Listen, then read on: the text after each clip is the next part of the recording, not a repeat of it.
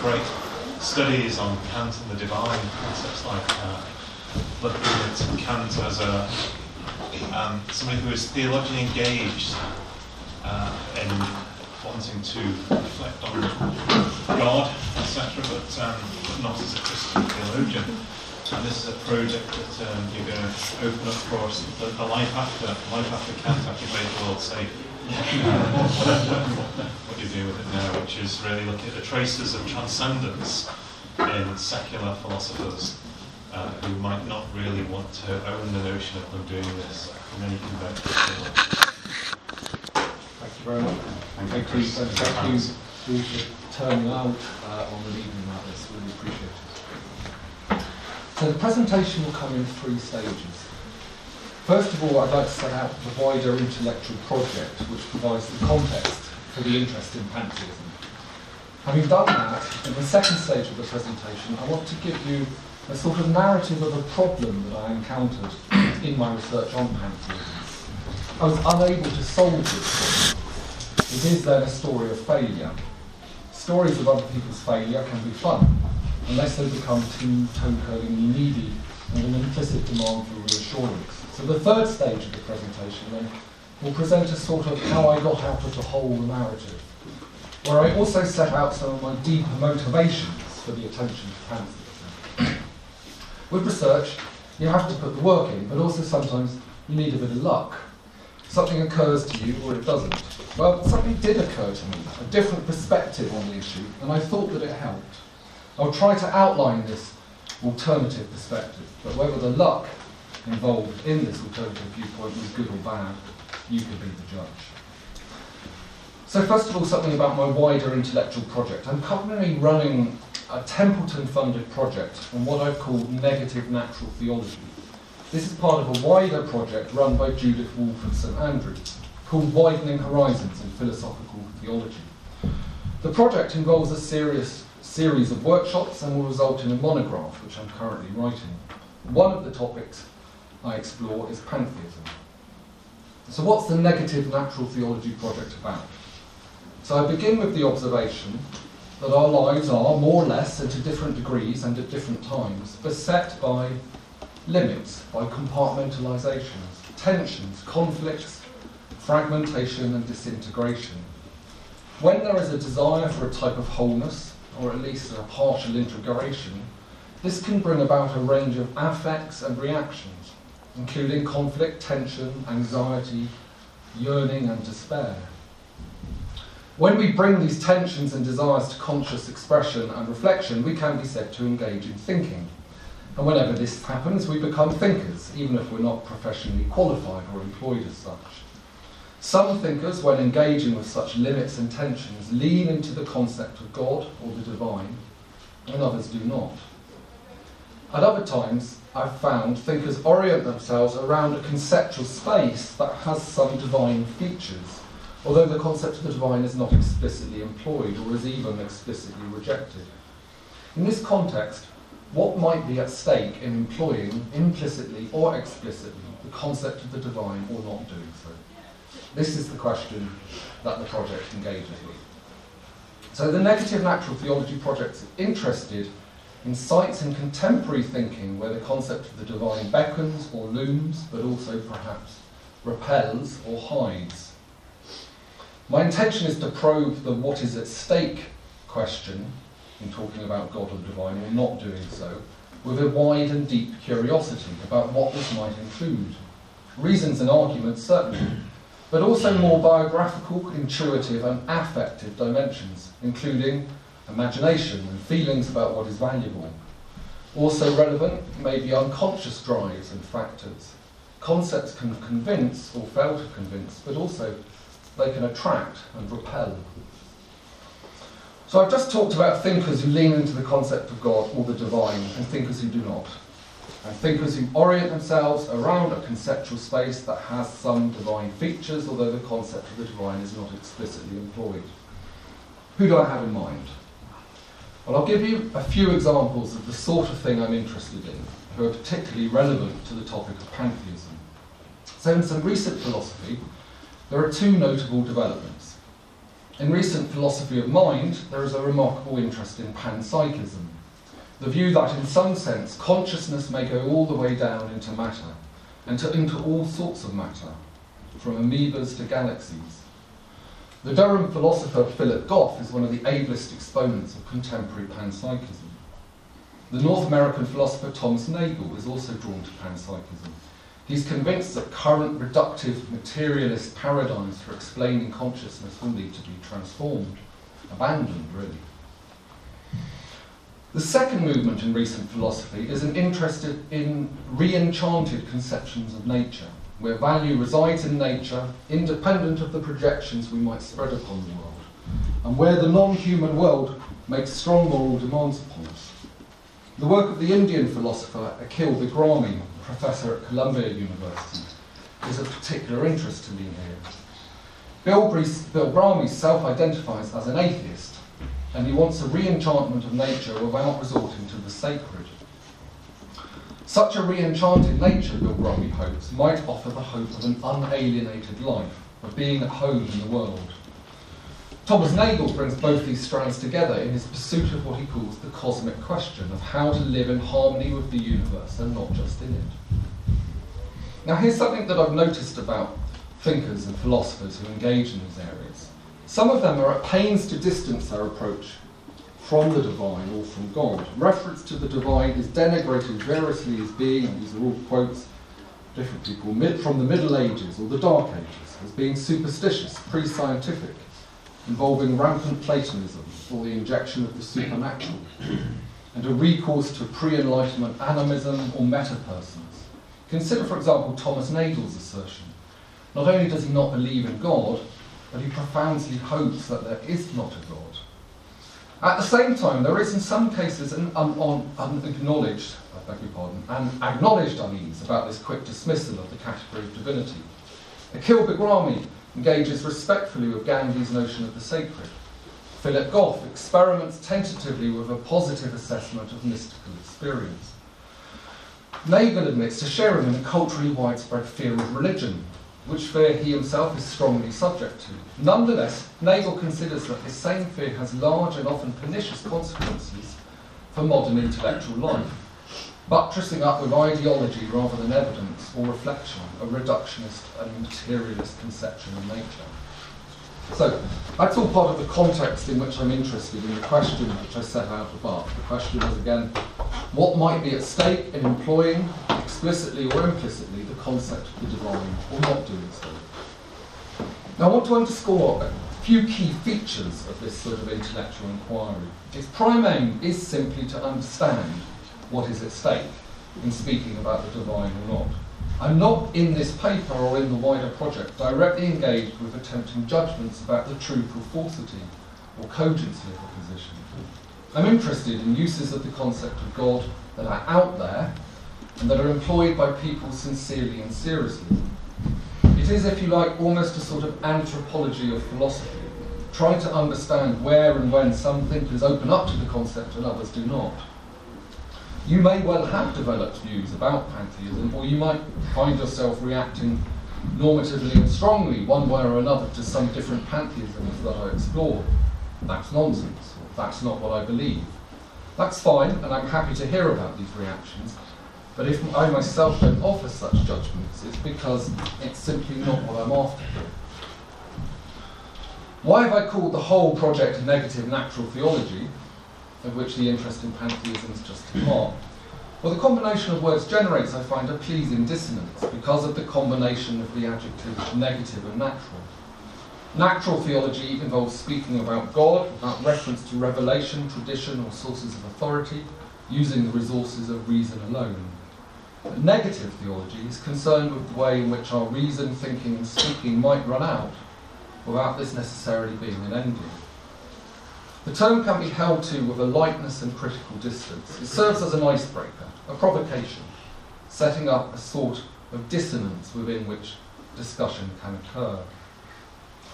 So we've been fortunate enough to persuade both Philip Goff and Akhil Bigrami to be involved in the negative natural theology workshops, where we've met and enjoyed serious, sensitive and honest conversations, involving, I found, reciprocal vulnerability, with theologians such as Karen Kilby and Simon Oliver and Jennifer Hurt, literary scholars such as David Dwan, and philosophers who engage positively with religion such as Mark Wynne and Claire Carwine.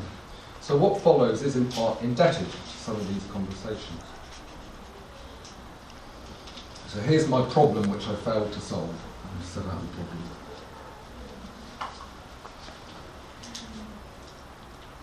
The two philosophical movements outlined above, panpsychism and the re-enchantment of nature, are both, broadly speaking, naturalistic, even if in an enhanced way. That is, they want to say roughly that the world is all there is. That is, there's nothing over and above the world. There is, for example, no uncreated creator who made or sustains the world. If I have such an immanent conception of the world, can I meaningfully engage with the concept of God or the divine? When posing this question, I seem to be asking, first of all, what the world is, what sort of things make up the world, and then asking what the relationship of the world, so conceived, is to the notion of divinity. The question of what's in the world is, after all, an interesting one. Does the world consist only of fundamental physical particles? Does it also contain powers and dispositions, laws of nature, numbers, consciousness, beauty and goodness? Now, a natural way of thinking might be as follows: to think that as the world becomes richer and thicker, as the naturalism becomes more enriched and expanded, we reach a point where we might be tempted to start talking about God, thus making the link with the concept of the divine. So we could almost imagine a sort of incremental sliding scale. I want you to sort of do this. It doesn't matter the exact details of it, but it's a temptation to thought, which I was strongly suspect to when I first started reading this area. Imagine an incremental sliding scale from 0 to 100. So at different points in the scale you believe in more and more things, plus everything that came before. So 0, you believe in nothing at all. You score 10 points, perhaps you believe in fundamental particles in motion. 20 points, perhaps you think there are powers and dispositions in nature. You hit 30 points, you believe in all that, but perhaps you have a stronger view of laws of nature, which are more than just descriptions of what's actually happened. Get to 40 points, perhaps you think that numbers are an objective part of the fabric of reality. Get to 50, perhaps you've got some interesting views about consciousness. 60, perhaps you think there are meaningful projections of beauty and goodness, that they come from us, but they're nonetheless valuable. Perhaps at 70, you think that organisms have an intrinsic teleology, or you might believe in objective moral truths, perhaps. 80, perhaps you believe in souls. 90, you're getting into sort of beauty and goodness territory. Perhaps you hit 100, you think there's a pan-cosmic mind contemplating itself and everything on the spectrum, because it's a temptation to a model of thinking. There might be debates about the ordering here. Someone might think numbers should score more than I've said. That doesn't matter. All that matters is the temptation to think that at a certain point, when the score gets high enough, when the naturalism has expanded enough, it might become appropriate or permissible to use the language of divinity, because the world has become interesting enough. Perhaps at a very high score, it might become rather difficult and embarrassing not to speak about God, certainly by the time we reach a pan-cosmic mind, possibly at the Platonic forms of beauty and goodness. I'll be honest, something like this sliding scale mentality was how I conceived the issue when I began extensive reading in panpsychism and in enchanted conceptions of nature. But the more I read, the less confident I became in my predictions about whether a particular range of scores would lead someone to talk about God or not. It was very frustrating. I found that it was possible to use the language of the divine, as say people actually did, sincerely and seriously, when achieving very low scores on the scales in the 10 to 30 range. Also, you can hit the highest scores, near 100, and meaningfully forego or resist the concept of the divine. When I say it's possible, I don't just mean a remote logical possibility. I mean there are living or once living thinkers who've done precisely this. Scored very low and talked about God, or scored very high whilst refusing or strongly hesitating to do so. So I'll try to flesh out that claim with a few examples. So if we hang around the lower end of the scale, we might find people who admit the existence of fundamental particles, some powers that structure nature, and some laws of nature. Maybe at this point we don't even believe in objective moral realism. It would seem obvious, I thought, that references to God would need more points on the scale. than references to objective moral realism. But Wittgenstein said, don't think, but look. When looking and not thinking whilst looking, of course, but this conviction didn't seem to hold. So if we consider the contemporary movement known as religious naturalism, we find a desire and determination to use the category of God or divinity, alongside sometimes a commitment to a fairly austere and physicalist view of nature, where values are understood, sometimes, to be frank projections upon nature. In a helpful survey, the religious naturalist Donald Crosby writes that religious naturalists find religious meaning, value and importance solely in nature or in some aspect of the natural order, where nature and its ongoing changes are metaphysically ultimate for religious naturalists. Nothing exists beyond nature, and the supernatural ground of nature is unnecessary.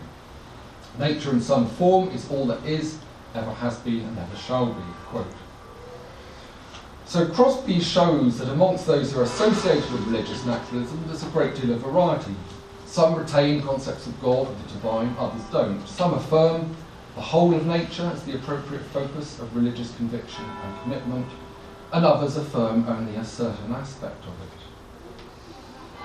When we look at the world, the religious naturalist may be struck by the beauty and majesty of creative processes, or at its size, scale, age, or vitality. Or she may be impressed, as the religious naturalist Jerome Stern is, by our drives towards truth, beauty, selfhood and justice. That is, by our capacity to project upon values upon the world. The crucial point, the conceptual data that is given to us here, is that a reductive account of the universe is given, and that language of God and divinity is frequently and enthusiastically embraced. Furthermore, this occurs even where there's no strong or sustained desire to challenge the category of the physical or the natural. Now, I acknowledge, of course, the obvious, that there are plenty of other thinkers who embrace a reductive worldview, such as Richard Dawkins, who refuse to use the language of the divine. That's more obvious, I think. Although they may nonetheless write enthusiastically about the inspiring beauty of the world of nature as it presents itself to us. So Richard Dawkins, for example, writes, I want to show you that the real world, as understood scientifically, has magic of its own. The kind I call poetic magic, an inspiring beauty which is all the more magical because it is real, because we can understand how it works. Next to the true beauty and magic of the real world, supernatural spells and stage tricks seem cheap and tawdry by comparison. The magic of reality is neither supernatural nor a trick, but wonderful. Wonderful and real, wonderful because real. So the only difference between a certain sort of religious naturalist and Dawkins is a willingness to make approving reference to religion and God as a way of expressing our joy at the magic of reality. But what sort of difference is this? What's at stake in talking about God or not doing so? At this point on the scale, the difference is not one of degrees of ontological commitment.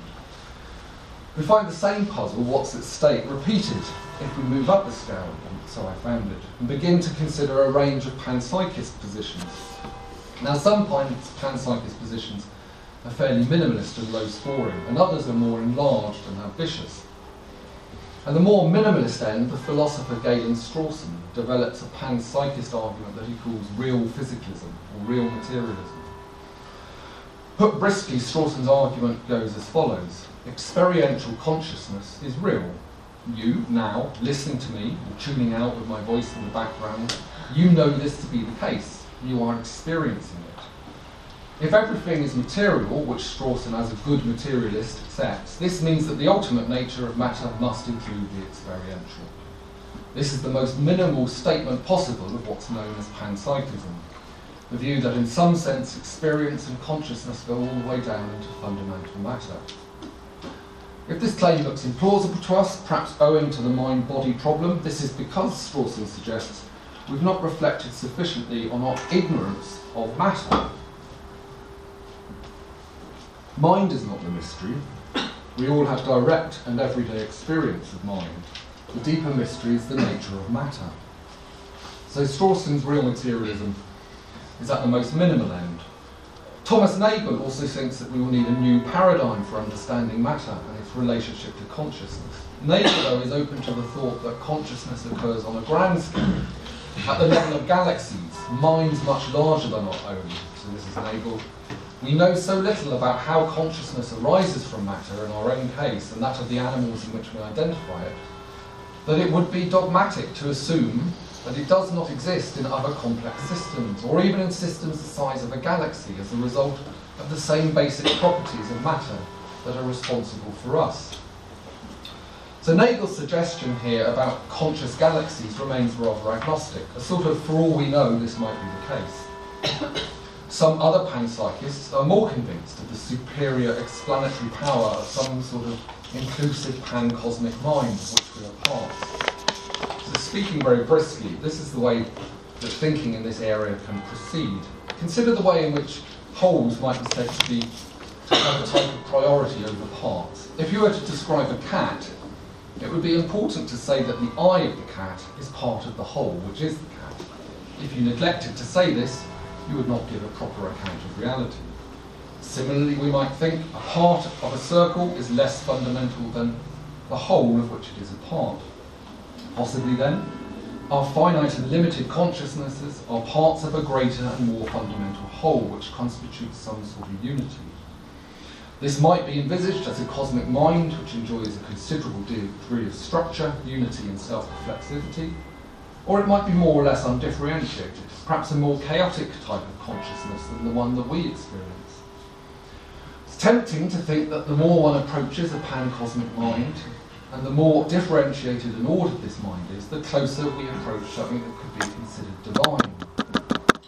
Certainly this concept has been seen at work in some recent articles considering the relationship between panpsychism and pantheism, with in one case an author searching for a suitable candidate for philosophy and religion amongst a range of panpsychist proposals. So the philosophers Freya Matthews and Timothy Sprigg, both self-identified pantheists and panpsychists, seem to be promising candidates on this front. So Timothy Sprigg writes that the totality of things should be regarded as unified, where this means that the totality is at least as much of a genuine individual as the most individual part of it. This totality, Sprigg finds, is aptly called God, quote here, the unified totality of all those finite experiences which are the stuff of the world. Freya Matthews locates individuated relative subjects within a cosmic subject, where the fundamental consciousness of the universe as its whole has its own first-person perspective, though it may be a very different kind to our consciousness. This enables Matthews to develop an explicit spirituality, where the human relationship to the world is conceived of as, quoting, kneeling tenderly at its feet, awaiting its command, trying to divine its will. From this point of view, the world is our sovereign, our solace, our beloved, and we are its people. So we're really high on the ontological scale now. If we come down a little bit, you might take the Durham philosopher and panpsychist Philip Goff, where he offers a view that finite human minds are aspects of one unified cosmic mind, where each finite consciousness is an instantiation of a general formless consciousness, where formless consciousness may be the intrinsic nature of space-time itself, in a way that's not localized but equally present at all regions of space-time. So if we think of physical objects as massy regions of space-time, space-time coagulated into mass, we might think in a parallel way, Goff suggests, of ordinary states of consciousness as the intrinsic nature of massy regions of space-time. Nonetheless, Goff explicitly steps away from pantheism on the grounds that we need not think of the universe as a supremely intelligent, rational agent. It's more plausible to think, Goff says, that the consciousness of the universe is simply a mess. So, certainly, it's true, as evidenced by Matthews and Sprigg, that some of the thicker panpsychisms do reach with the concept of the divine. Even Thomas Nagel offers a sort of grudging acceptance that something like the divine appears on the horizon. Nagel admits that his speculations about consciousness and matter make us more at home in the universe than is secularly comfortable, and that they have a quasi-religious ring to them, something, he says, vaguely Spinozistic, such that it's difficult to avoid the suspicion that the enlarged conception will be religious. This disturbs Nagel, who admits to sharing in the culturally widespread fear of religion, which fear he himself is strongly subject to. But looked at again it's not so obvious that Nagel needs to worry. If we consider the cosmic mind, we can admit that this would be a remarkable feature of the universe in which we live. It's not clear that we would need to regard this mind as divine. It might be terrifying, oppressive, a sort of ghastly Metatron-like figure, or, as Goff puts it, a mess. Even if it is more unified and unmessy, I might be relatively indifferent to it. What the more ambitious types of panpsychism we amount to, we might think, is just the observation that we're not as alone in the universe as we thought. Does this help? If I suffer from a sense of existential absurdity, does it help if I'm surrounded by others in a similar situation? My loved ones, perhaps, then the wider population of a city, a region, a country, a continent, hemisphere and planet. What I may have done by discovering more forms and levels of consciousness, from fungi, about which more in a minute, through to and including a complex pan-cosmic mind, what I've done is broaden the community of solidarity of beings who share my hopeless existential predicament. If this is how I feel about the situation, perhaps I may be unmotivated to name this widened community divine or godlike. I might feel moved and impressed thinking about how much consciousness in the universe, but still not use the concept of divinity. There's a lot of consciousness about when I'm in a stadium of 52,000 other people, but I don't call this God. One of the better known and frequently cited pieces of evidence for panpsychism is known as the Wood Wide Web, where trees have been shown to communicate with other trees via fungi. A dense web of communications is formed with the busiest trees at the centre connected to hundreds of other trees. Now some fairly extraordinary behaviour has then been observed. A complex system of egalitarian redistribution of carbon. Trees with excess carbon pass some on to their neighbours, with trees exhibiting preferential treatment for their own young. Mother trees at the centre of the network not only give greater amounts of carbon to their own kin, but also send them defence signals, which can increase by a factor of 4 the young tree's survival chances. All this is remarkable, but it may be of little comfort or interest to me. If I can feel alone and alienated in a crowd of human beings, I can certainly feel the same in a forest, even with busy, cooperative and family-oriented trees. Yet, on the other hand, we also find some thinkers who have a rather thin type of panpsychism, lower on the scale. They do lean into the concept of divinity. So consider the English 19th century nature writer, Richard Jefferies.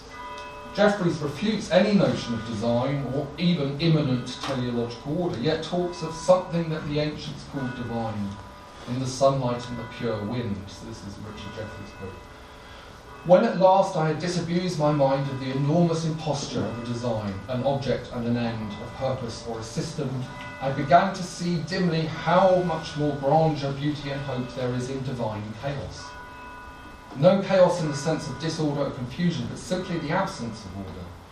And there is in a universe made by pattern. This draft-board universe my mind had laid out, this machine-made world and piece of mechanism, what a petty, despicable microcosmos I have to substitute it for the reality. I look at the sunshine and feel that there is no contracted order, there is divine chaos, and in it limitless hope and possibilities. In all of this divine chaos, bringing to mind perhaps Goff's cosmic mess, Jefferies even reaches out for something better than a god, something higher than a god, by which he means beyond an anthropological projection. So perhaps you can see my problem now. It seems that thinkers at any point in the scale of ontological commitment can invoke or reject the immanent concept of the divine or God. We can be in a universe with a pan-cosmic mind, find this a remarkable texture of reality, but not call it God. Or we can be in a chaotic universe with dust floating in shafts of sunlight, and regard this divine chaos as higher than a God. This search for the God property, or the God particle, if you like, can drive you a bit potty. Where does it end up? For me, this sort of search for criteria is taken to its most impressive, intense, but perhaps slightly obsessional level in the work of the self-declared panpsychist and pantheist Timothy Sprigg. In my view, a wonderful and creative philosopher, but what Sprigg does is he undertakes the striking project of listing 14 conditions where something is appropriately called God, if and only if, quote, he, she or it satisfies at least one of the 14 conditions and satisfies more of them than anything else does. Included in Spriggs' list are properties that might appeal to a certain type of panpsychist pantheist, including being uniquely all-experiencing, uniquely all-knowing, existing with a kind of necessity. Spriggs' proposal is sophisticated and multifaceted. I don't think you should go further along the road if you're on that road of trying to identify properties in the natural world which generate a tendency to call things God. But I submit, for me, it encountered the same problem I encountered elsewhere. We can well imagine different attitudes being taken to all these properties. For example, being uniquely all-experiencing, or existing with a kind of necessity. Take numbers, for example. Some might regard the condition as worthy of being called divine, others not. Again, I feel we're not hit bedrock in the explanation, especially when dealing with immanent conceptions of the world. There are not some properties that are self-evidently divine. As something that is triangular, self-evidently must have certain geometrical properties. So noticing all this, we may be inclined to accept Schopenhauer's dismissal of pantheism. The chief objection I have to pantheism, Schopenhauer says, is that it says nothing. To call our world God is not to explain it. It's only to enrich our language with a superfluous synonym for the word world. It must be a very ill-advised God who knows no better way of diverting himself than by turning into such a world as ours, such a mean, shabby world.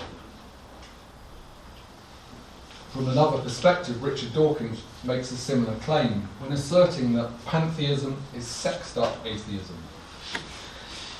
Is that the best we can do?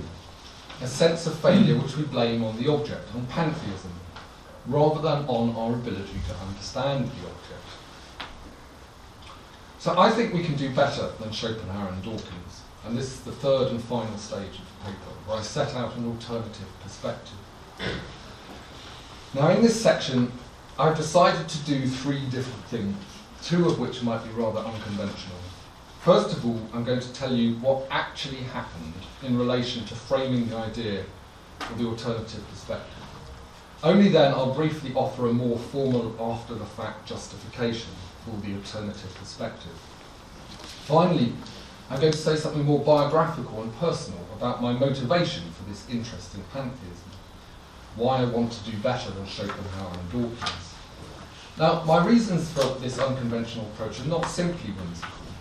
I want to attempt to model a little some of our discussions in the negative natural theology workshops, where participants are encouraged, if they feel comfortable, to explore and divulge not simply formal arguments and intellectual positions, but also some of the biographical, formative, previously unconscious or half-understood motivations and inspirations for these positions.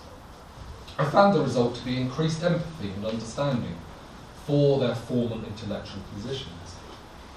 It helps to overcome a significant gap in intellectual life, as I've experienced it, which is the distance that can exist between the actual inspiration, the deep hope, the pregnant phrase, the generative hunch, metaphor or image, and the final presentation of an idea in a formal paper. A technical problem in the polished formal presentation can then block us from seeing the shape of the original insight. If we experiment with putting some of the original image or intuition back into the presentation, we might receive more helpful insights, more compassion, empathy and help in giving shape to the idea. Or we might, for some, make fools of ourselves. I'm willing to take the risk. I can't be the only one who's felt bored, baffled or indifferent listening to a conference or seminar paper, only to be afterwards gripped by the issue if I get the chance to converse with the speaker later on, over a meal or drinks, where I find out what he or she is really after. So I feel that this group, the CTRS, amongst friends, may be an accommodating space where I risk bringing forward some of the après-ski intimacies into the paper itself. It is, after all, after 5 p.m. I probably won't set out some of this material in more formal published form, but it will be nonetheless the motivation and source of what's published, so you see the added value you get for coming out on a night like this in the event. So first of all, what actually happened? Back in August of last year, I was at the Gladstone Library attending a writing retreat, another Templeton project under the auspices of the Widening Horizon Project, this project run by Karen Kilby and Claire Carlisle. The premise of this wonderful project is that writers of fiction frequently reflect on the actual process of writing and what hinders or facilitates it, but that academic and theological writers hardly ever think about the actual process of writing itself. The writing retreat encouraged us to reflect on the concrete sources of inspiration or frustration as they meet our embodied creaturely existence, shaped by moods, anxieties, habits and hopes. So I was primed in a way for a slightly different mode of reflection. I'd been working all morning, yet another morning, on the question of what puts the theism into pantheism. Sheaves of notes, different concepts circled, tried out and abandoned. Unity, harmony, beauty, and so on. Frustrated and thinking, why am I doing this anyway? Who cares? Or why do I care? I went for a walk in the nearby woods. It was during the very hot days of summer, with a sort of parched lushness to the landscape. I was thinking on the problem, why would you call the natural world divine? What's the difference made to the world by using this word? I was, I suppose, and if I'm honest, putting the question to God. I'm not a pantheist, I'm a fairly unremarkable and unquirky Thomist, the Joseph Pieper, David Burrell type. Given this, I don't suppose I'm that unusual in putting things to God, although it's not something one usually puts in an article. The thought that emerged, unbidden as it were, was that whether or not you reach for the notion of divinity depends on whether you want to dance with me or not, where me here was a sort of personified nature, or God or nature. I do know, by the way, that this is not a word from God. It's the thought that my addled and overheated brain came up with when reflecting in the woods in this mode. What did the thought mean to me? I can put the point by reflecting on where we put the emphasis in the question. How, in relating to the world, do I relate to the divine? The way I had been thinking of it was as follows. How, in relating to the world, do I relate to the divine? We emphasise world and divine. What sort of world is it? And then how does it relate to divinity? But what if we ask instead, how, in relating to the world, do I relate to the divine? Now the emphasis is on the terms relating and relate to. When considering immanent conceptions of divinity, the world and the universe might not wear its divine properties on its sleeves. What matters is the type of relationship that's sought. Perhaps people are more likely to use the language of divinity when and where there is a sense that a proper relationship to what is so named can bring about an optimum state of, well, what? For taking it back to the overarching framing of the negative natural theology project, I suggest the aim might be a type of harmony, consolation, peace, non-alienation, or promise in relation to the limits, compartmentalisations, tensions and conflicts and fragmentations of our lives. A dance with a partner or to music is an intimate, structured, patterned attempt to communicate with and shape oneself to another reality, and in so doing to achieve a type of freedom, joy, excitement or peace. What if we put the relationship to the world at the centre of our inquiry here? I'll put in mind of Yeats's lines, "O body swayed to music, O brightening glance, how can we know the dancer from the dance?" Might it be the quality of the relational dimension that is common across very different conceptions of what sort of world it is? This seemed to give a more helpful account of why one could occupy any point on the ontological commitment scale and either speak of God and the divine or not do so. But what never happened was where a movement or thinker used the word God or the divine and then displayed a relative indifference to this feature of the world. The difference made by using the concept God was it always made a huge difference to action, to practice or effect, or to the quality of attention and devotion. When Richard Jefferies watches dust in the sunbeam and calls it divine, he is encapsulating, as he puts it, the story of my heart. When Freya Matthews writes lyrically about the pan-cosmic mind, who contains all our thoughts, she's telling us about the source of all our hope and longing. After framing this alternative way of looking at the issue, I came across Mary Jane Rubenstein's glorious book, Pantheologies, Gods, Worlds, Monsters, published in 2018. Rubinstein celebrates pantheisms for their capacity for scrambling, I'm quoting now, the race and gender distinctions that Western philosophy and theology insist on drawing between activity and passivity, spirit and matter, animacy and inanimacy, and creator and created. Rubinstein engages with precisely the question I was grappling with, asking what does it add to call the world divine? Rubinstein suggests that the difference is threefold: affective, ethical, and symbolic. I like this and find it to be a helpful way, a friendly way, to fill out my more schematic claim. The difference is that it makes a difference to our relationship to the world.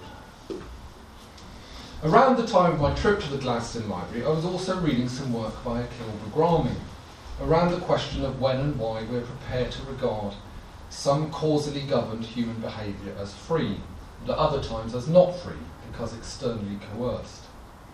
After that, it depends if you want to dance thought, I could see a connection with Bagrami's discussion. And in a more formal and guarded presentation of the same ideas, I would lead and perhaps finish with this and not mention the thought about dancing. So I'm briefly going to sketch the more formal version. In brief, Bagrami argues that causes don't wear their freedom facilitating or blocking properties on their sleeves. Rather than attempting to find the property or feature of the cause that permits or blocks the ascription of freedom, we should attend instead to our reactions to different types of cause. It's not simply that our reactions track a feature of the cause, rather our different reactions in part constitute our sense of when freedom is an appropriate or inappropriate concept, of when we should praise, blame or feel resentful, or simply observe with neutrality that something has happened. I blame you when you tell a lie or break a promise. I don't blame the piano when it goes out of tune, or the cat when it urinates, or my favourite book of poetry. The reactions of praise and resentment reveal to me that we're in the realm of freedom. Having these reactions is what is meant when we speak of freedom. We do not have to first of all look at the world and identify which causal pathways have the intrinsic freedom spark. The analogy with the pantheism case is this, that it is our reactions to a feature of the world that justify and bring about the ascription of divinity, rather than looking at different characterizations of reality and asking if there is something that should be called divinity within them. That's all I'll say about this. The presentation of Bagrami's ideas may be too compressed to be helpful, but I won't say any more because I want to leave time and space to finish by speaking about my deeper motivations for the interest in pantheism. There are different levels to this. Closer to the surface, but genuine and important, is my finding some recent philosophy around panpsychism and re-enchanted conceptions of nature fascinating and compelling. But there is more. I've always known that Schopenhauer's dismissal of pantheism, that it is a superfluous synonym for the world, is nonsense, a slur arising from ignorance. Wittgenstein again, don't think, but look. Schopenhauer's put down is a case in thinking and saying and not looking. So as a teenager, I lost my childhood faith for a bit and became a sea of faith style non-realist. At around the age of 16, I then became involved with a group of self-styled druids, the Order of Bards, Ovates and Druids. This group is still going strong and now has tens of thousands of members all over the world, with high-profile and intellectually influential members and defenders, such as the historian of religion Ronald Hutton. The Order also has a busy schedule of meetings and talks and an enviable correspondence and online course. Now, for my 16-year-old self, the non-realism and the Druidry sort of went together. If it wasn't capital T true, then why not? The poetry was good, the rituals beautiful, the meditation exercises sustaining and nourishing, and the ethics deeply humane and ecological, with a strong Jungian attention to symbol and myth that appealed to me. When studying philosophy and theology at university, my non-realism went away, so also did the Druidry, replaced with realism, Thomism and evensong. But I don't regret the involvement, and it gave me something that I needed at the time, with some kind and wise mentors amongst the group. Amongst other things, I went on a retreat with the group to the Isle of Iona. There was quite a lot of diversity amongst the group, but what united most of them was their pantheism. And it made all the difference in the world to them and their lives in terms of their creativity, their kindness and playful tolerance, as I found it, and in terms of an ecological sensibility, which at the time, in the late 1980s, stood out as remarkable. Some of them, before it was fashionable, would have been pan-cosmic pantheists. Others were more low-key in their beliefs, but would hug rocks and form a type of energetic connection, just with the sheer non-conscious matter. Genuinely, I saw this, I felt rather awkwardly unable to join in. The unkind term tree huggers may come to mind. Iona, as you may know, is notable for not having trees, hence perhaps the recourse to the rocks. Given my experience of pantheists, I'm not prepared to tolerate that it makes no difference put down. Admittedly, my formulation is not that illuminating. The difference it makes is just that it makes a difference. But it does perhaps lead one in the right direction, to actually go and look and find out what the difference in each case might be. And I find it heartening that some of their pantheistic instincts, panpsychism, the re-enchantment of nature, are now receiving the attention of some of the finest and subtlest secular philosophical minds of our time.